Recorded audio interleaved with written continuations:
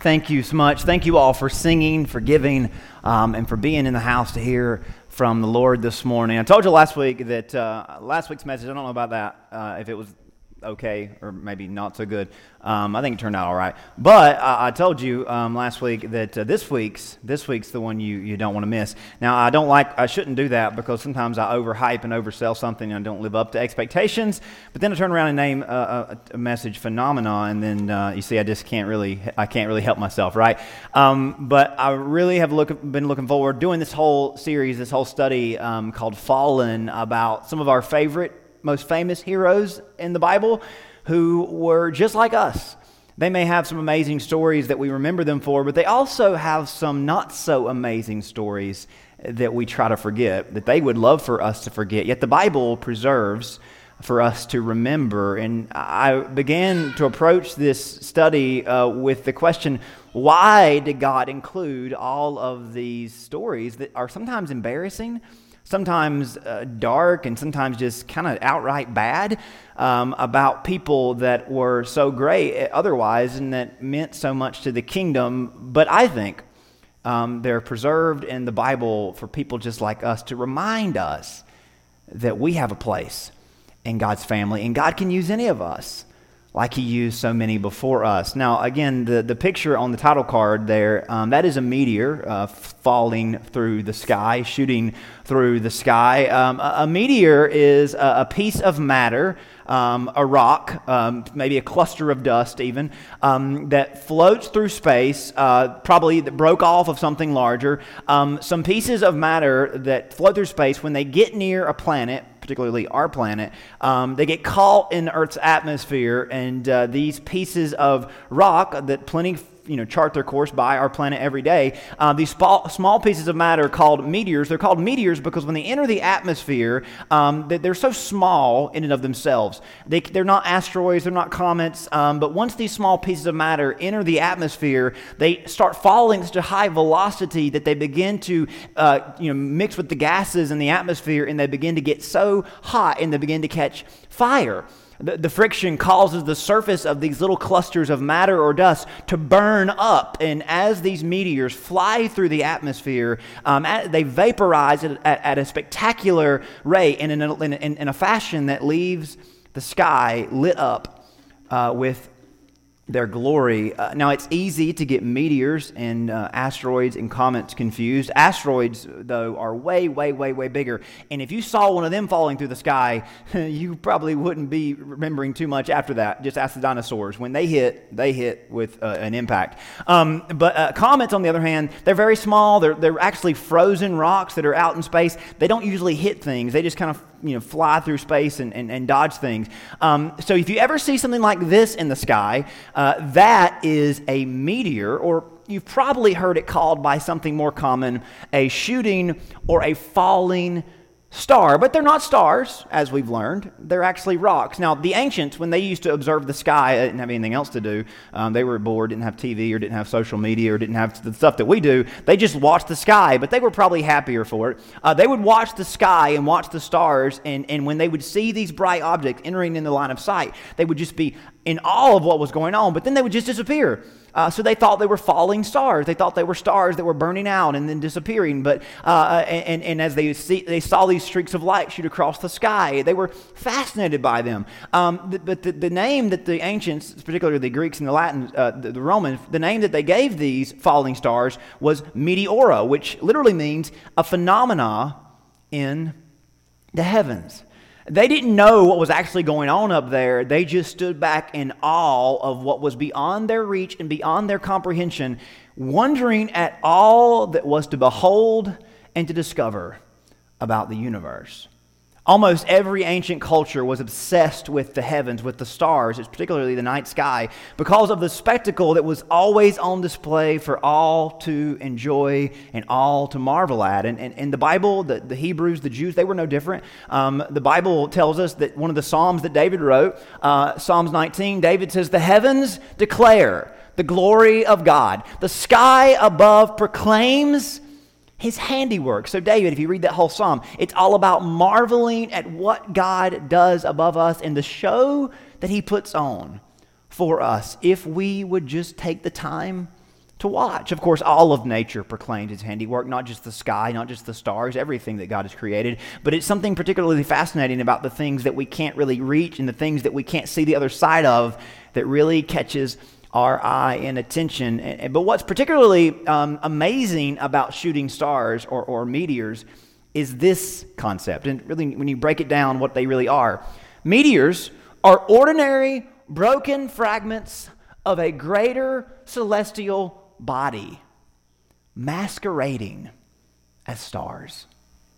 Meteors are just pieces of rocks. Maybe they're part of another planet or a moon or an asteroid that got hit by something or hit something. And as they begin to go through the deep space, they chip away and they break off. They're just ordinary broken fragments of something greater.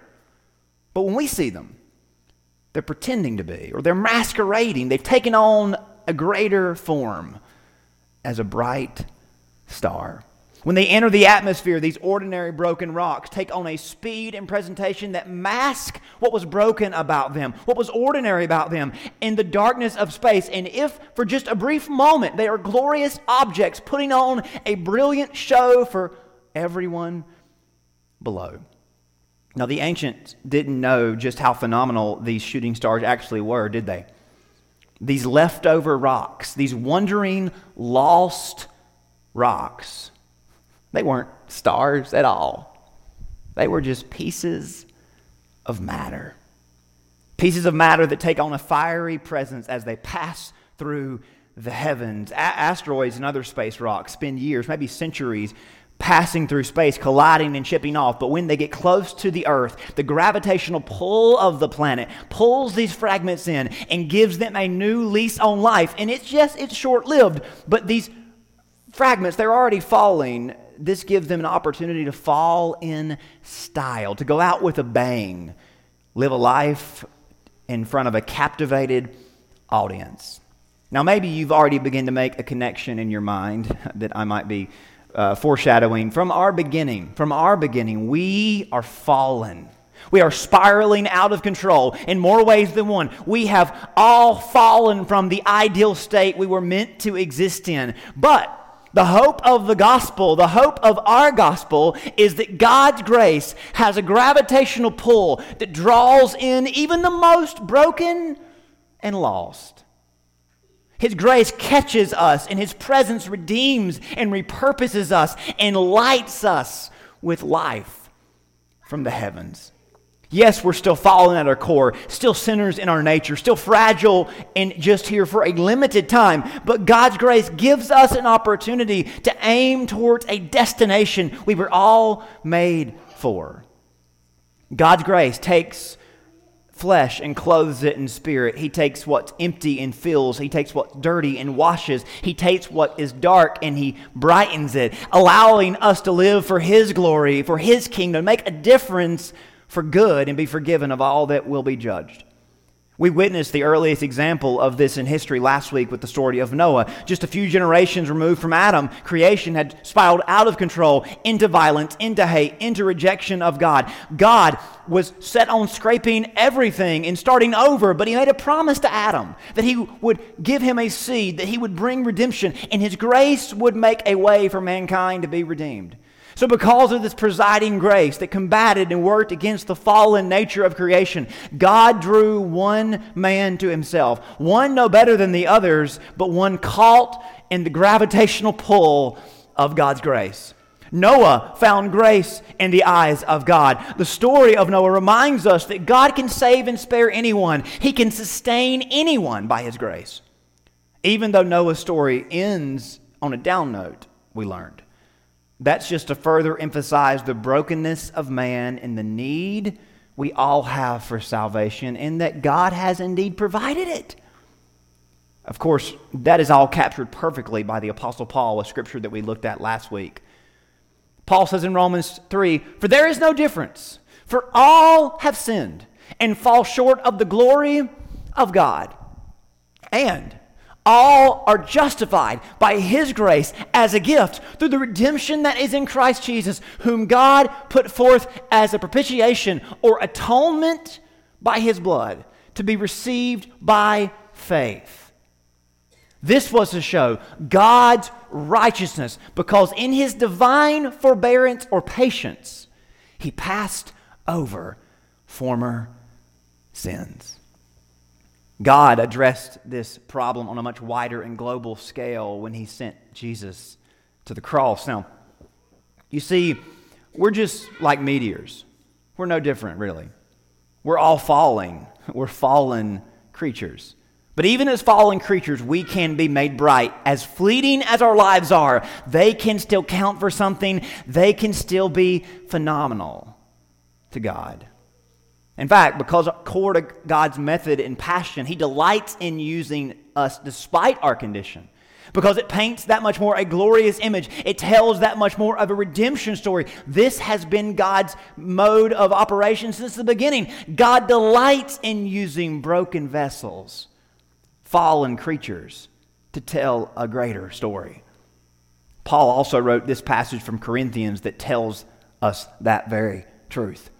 God chose what is foolish in the world to shame the wise. God chose what is weak in the world to shame the strong. God chose what is low and despised in the world, even things that are not, to bring to nothing things that are or think they are, so that no human being might boast in the presence of God. And because of him, you are in Christ Jesus, who became to us wisdom from God, righteousness, sanctification, and redemption. So that it is written, let the one who boasts or the one who glories, let him glory in the Lord. This is the power behind the stories of all the heroes of our faith. We often build them up to be great in and of themselves, but they were just like us.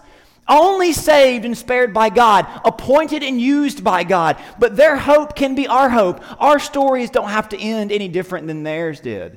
God's grace can catch us, and we can catch fire for him all the same. Though we are fallen, God sees phenomenal potential.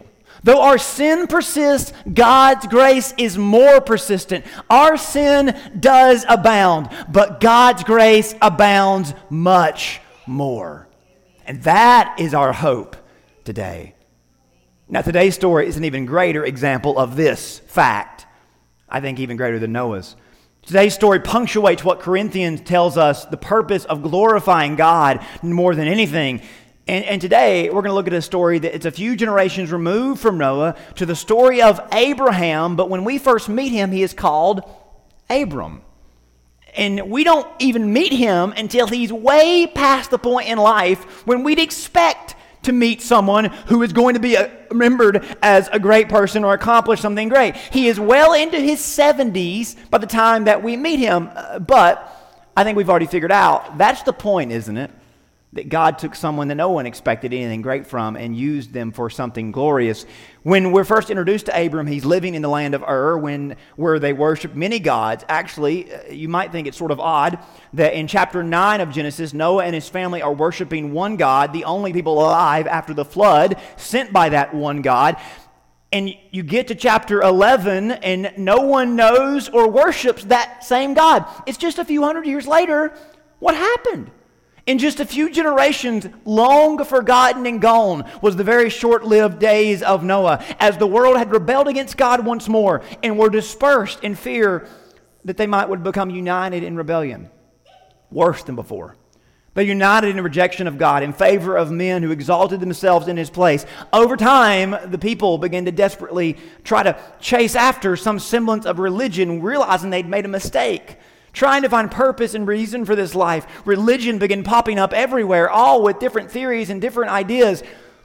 So now that people are scattered all over the earth, all worshiping their own gods, some called their gods Zeus, some called him Jupiter, some called him Marduk, some called him Isis, all these other names that you see in different religions around the world. They all had their own name for God or their gods, but they did not know the one true God. Believing that theirs was the greatest and theirs would lead them in the right direction, but they all were really wondering which one's going to win, which nation is going to rise up and be greater, and which nation's God is going to rise up and be the greatest. Out of these different tribes and nations, religion developed out of this wonder, and the priests and religions of the day began to connect try to connect human circumstances to divine sovereignty. So as each nation developed and each religion began to develop, they all began to point to their circumstances as expressing God or their God's sovereignty. As in, what we're going through reflects, or how good we've got it or how bad we've got it, reflects how in control or out of control our God is. They begin to use nature and signs to see whose God was greater and who was safer under theirs or another. So God looks down at this mess that has developed. He looks down at this mess and he observes all the nations scrambling for power over another, all the people at the mercy of this shoestring religions that each nation was propping up. And he comes up with the most wild idea. I'll start my own nation through one person.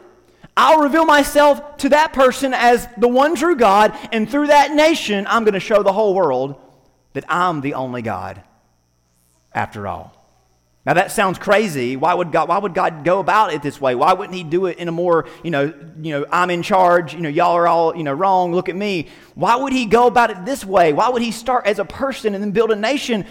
Because God wanted the world to be convinced and have undeniable proof.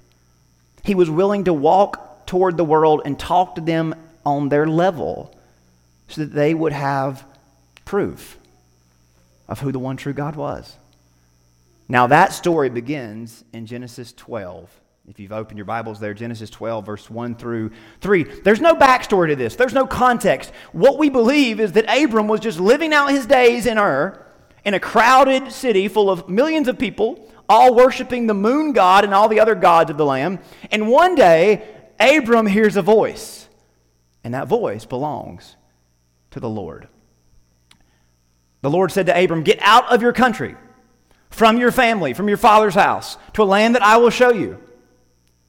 I will make you a great nation. I will bless you and make your name great. You shall be a blessing. I will bless those who bless you, and curse him who curses you. And in you, all the families of the earth shall be blessed." So that's the backstory for this new idea, this brand new idea that God has. He picks one man. Why does he pick this one man? We don't know. Abram, I need to cut you off from your family tree. I'm starting over. We're going to have a new family that's going to come from you, and from you is going to come a nation.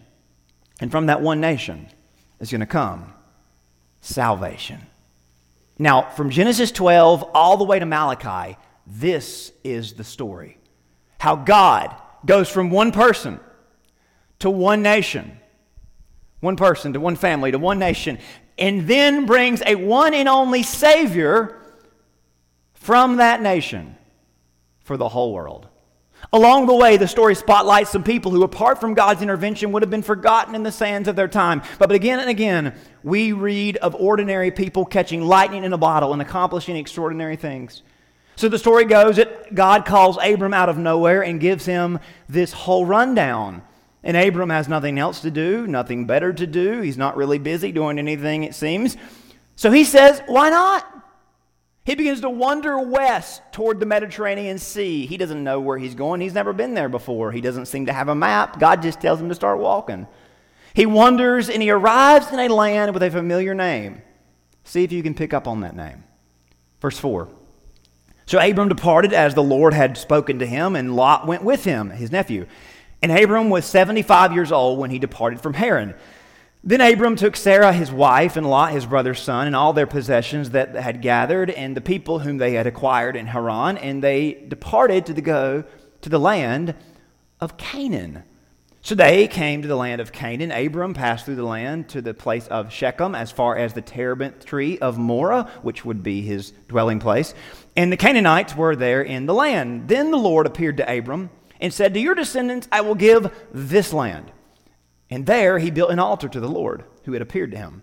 He moved from there to the mountain east of Bethel, and he pitched his tent with Bethel on the west and Ai on the east. There he built an altar to the Lord and called on the name of the Lord. So Abraham journeyed, going on still toward the south.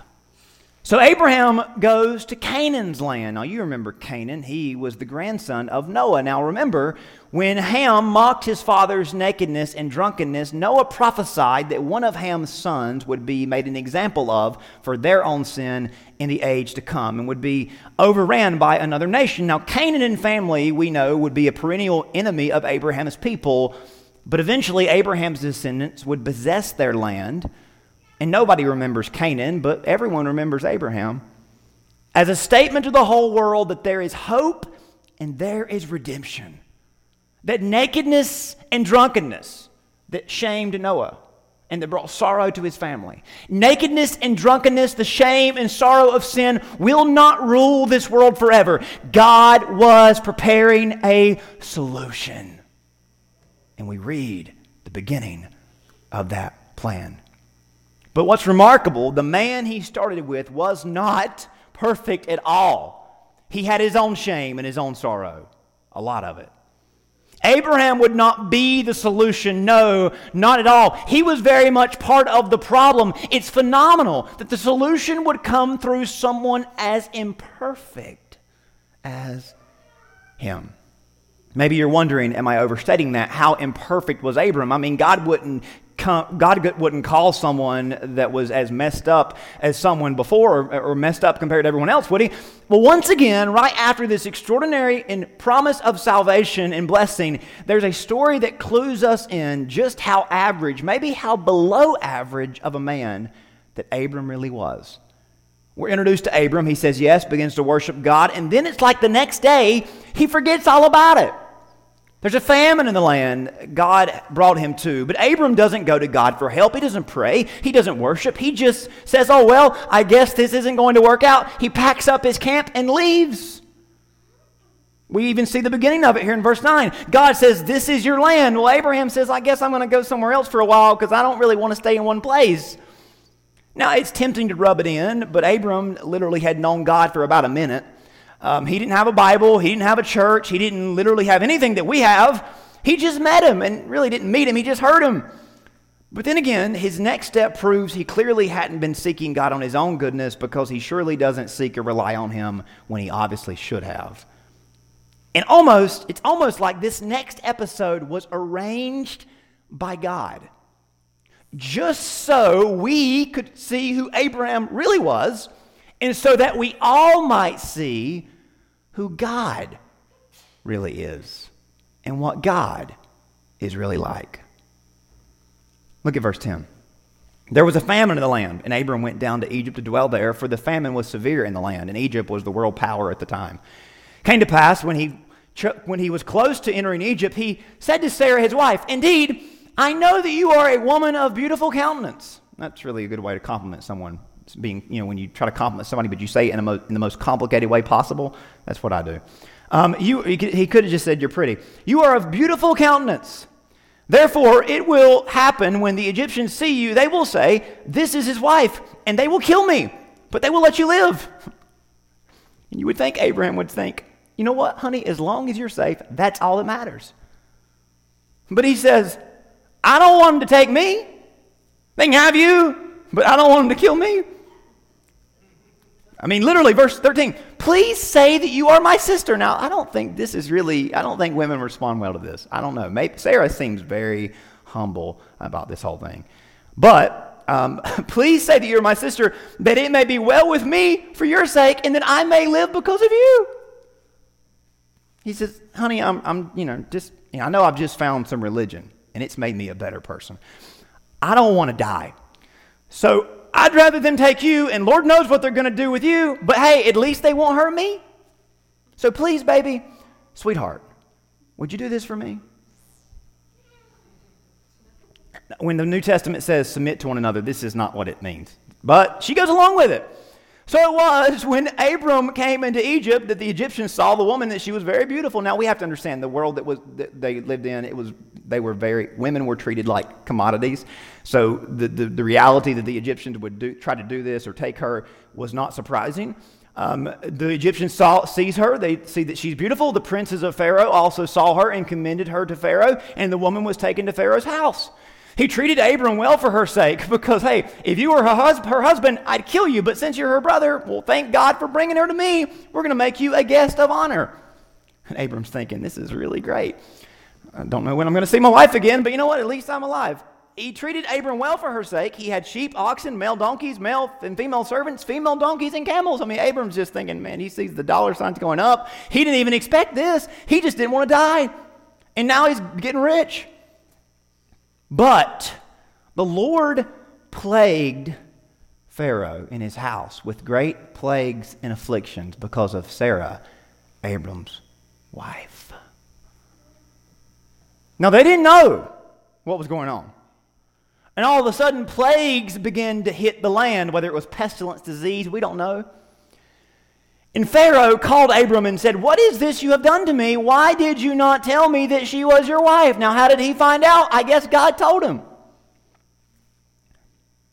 "What is this you have done to me? Why did you not tell me she was your wife? Why did you say she is my sister?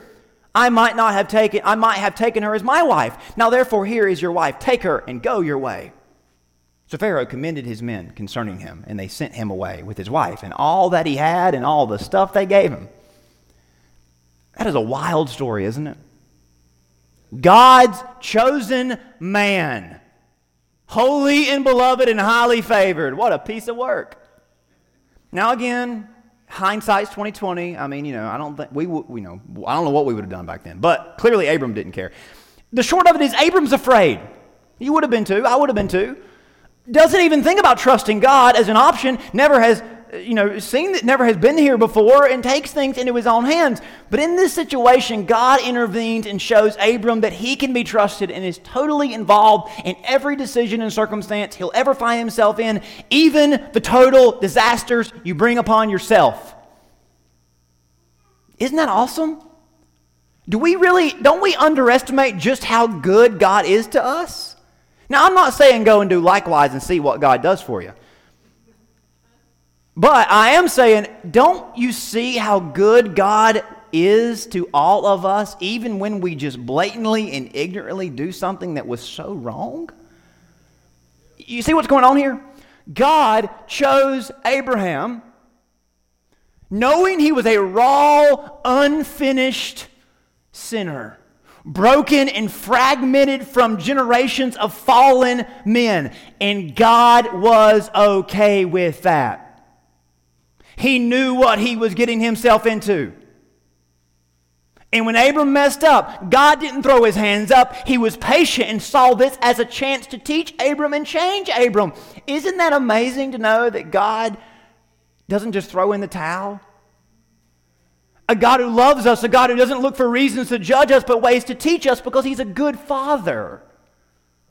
A God who is not surprised by our sin, but looks for ways to redeem even our most embarrassing moments for his glory and for our good. And in this story, God does not punish Abram for his lies, his fear, his unbecoming manner as a husband. He afflicts Pharaoh because of his promise to Abram. I mean, do you hear that? Even though Abram was more at fault, God uses this opportunity to make his favor known to Abram, the power of his blessing. God doesn't punish Abram where he should have. He afflicts Pharaoh, who didn't even know what was going on. Abram leaves Egypt a greatly blessed man. And if you read the first few verses of chapter 13, it says, Abram was very rich because Egypt made him very rich.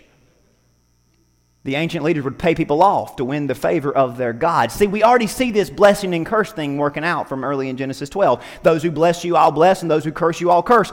God cursed Pharaoh because he was afflicting Abram, even though Pharaoh didn't know what he was doing. That's how much God's hand was on Abram. The superpower of Egypt is left speechless at the demonstrated superiority of Abram's God. So Pharaoh blesses him in order to try to win over the blessing of his God, which is what the whole promise was all about to begin with, to tell the whole world about God. It's funny how quickly it worked, isn't it?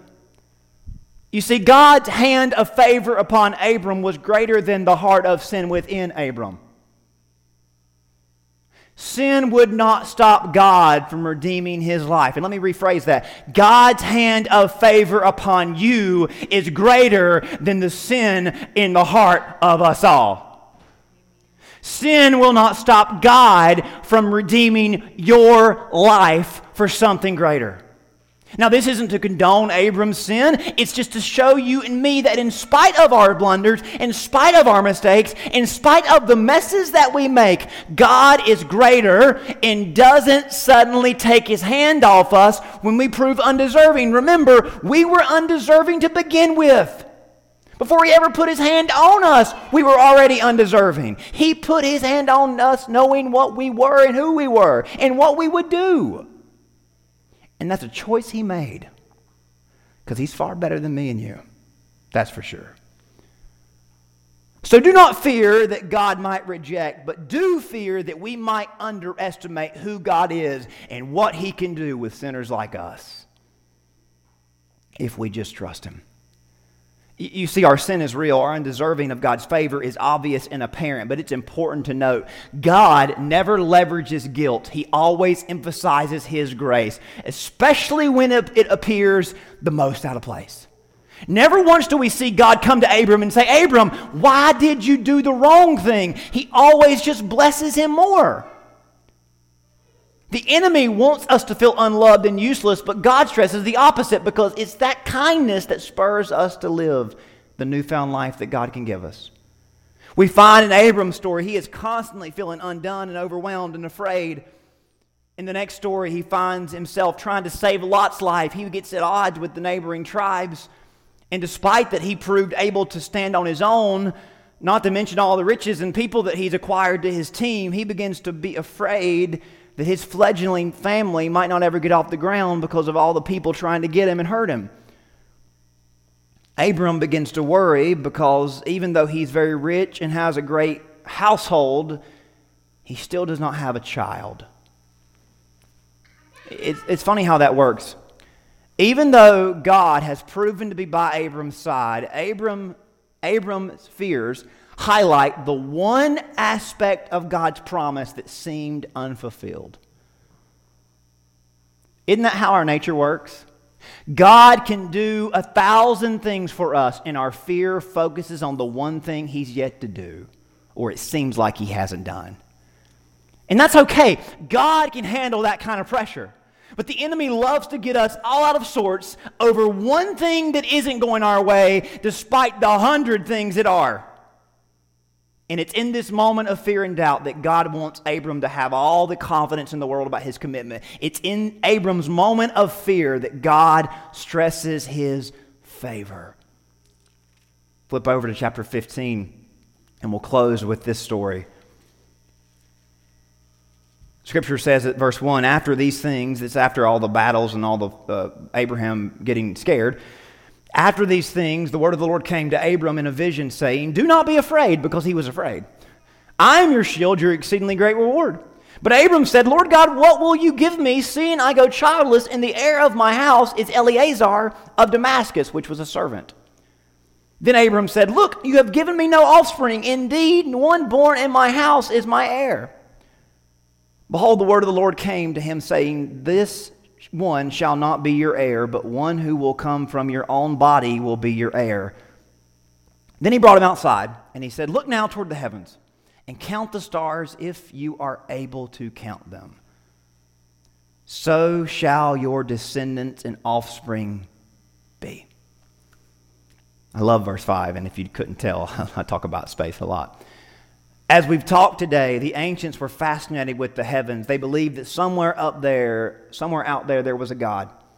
They believed that the spectacle and the phenomena of the heavens might just communicate his splendor and his essence.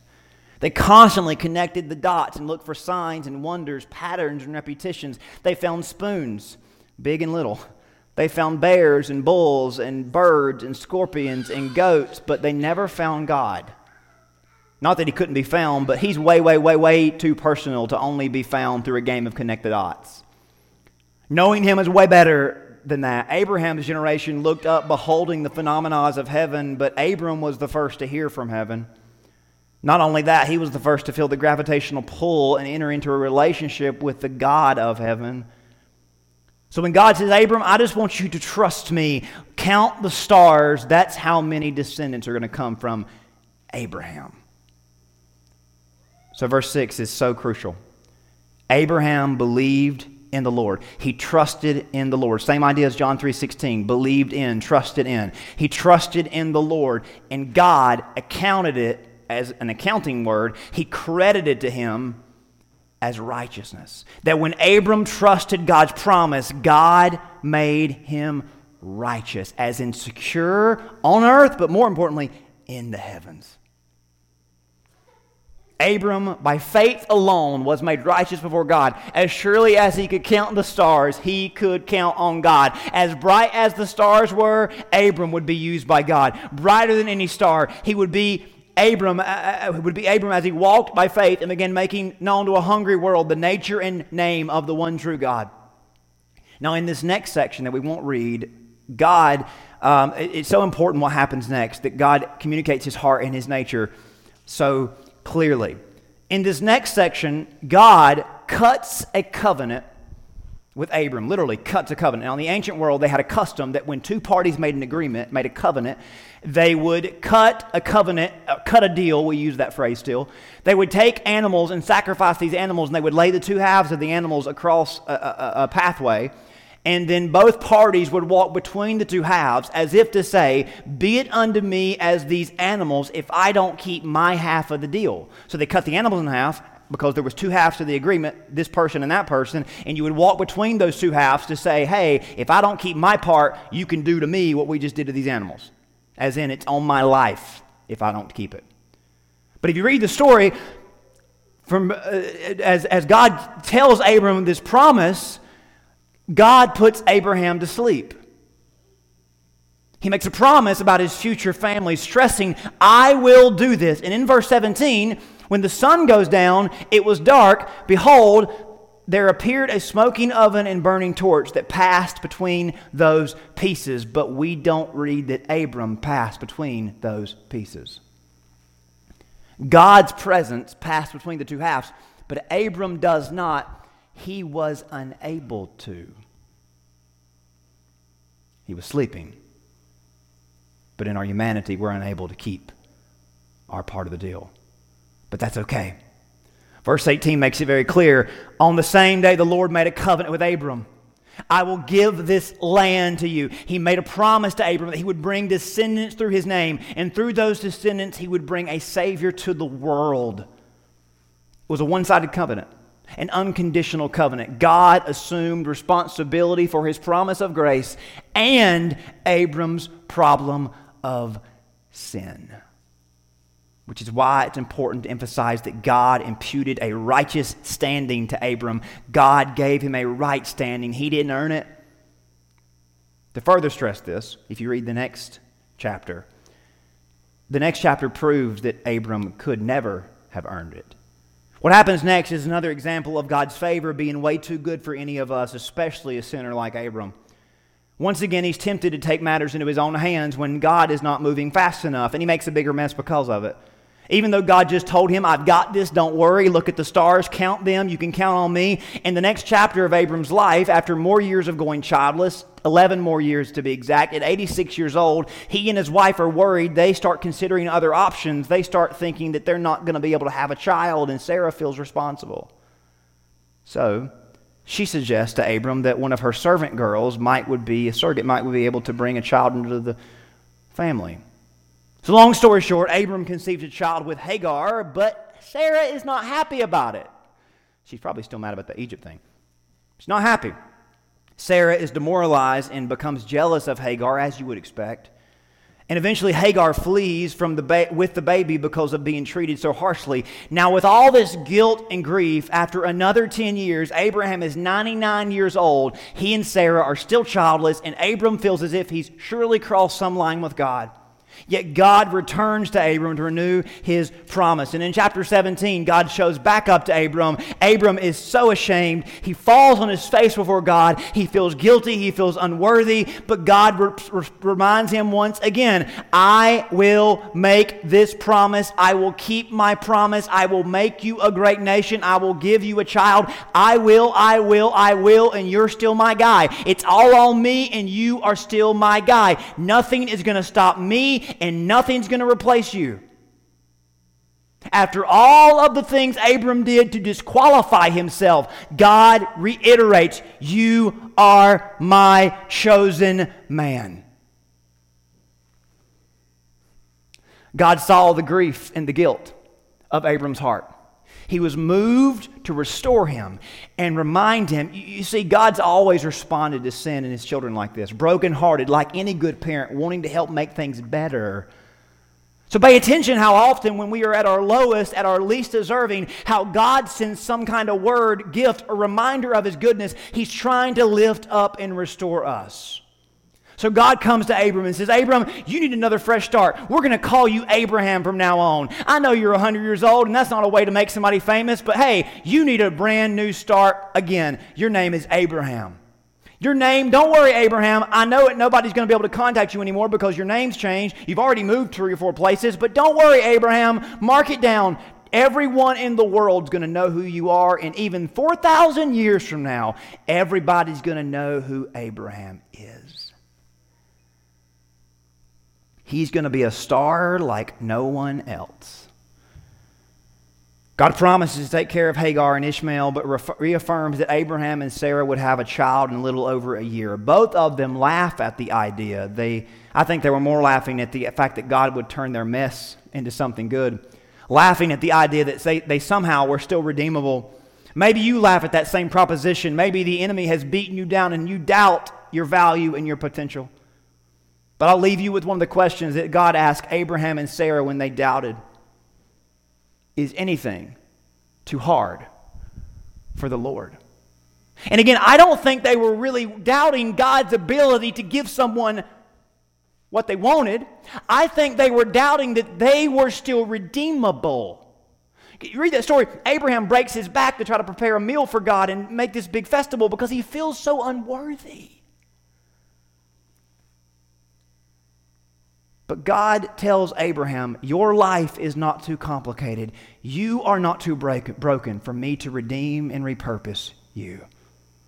My gravitational pull can pull even the greatest of messes or the most insignificant piece of matter, as the devil makes us feel like, and set it on fire for a greater purpose, for a greater identity. All throughout Abraham's story, we see the importance of names and their meanings. We see God go by many different names to express his ability and his attributes. And we see God reveal himself to Abraham as God Almighty, the God who sees, the God who provides. The God who provides a Savior for you and for me, Jesus, to be a sacrifice for our sins, a shepherd for our souls, a Savior for our lives, his Spirit sent to turn us all into stars in the kingdom of God. But I know there's part of us that sometimes does not feel like this is possible, because we've got some stories in our lives that are just as bad or worse than Abraham's, don't we? I want us to say together, because I think this is what God wants us to get from this story. I want us to say together that my life is not too messy, too complicated or messy. I am not too broken for God to redeem.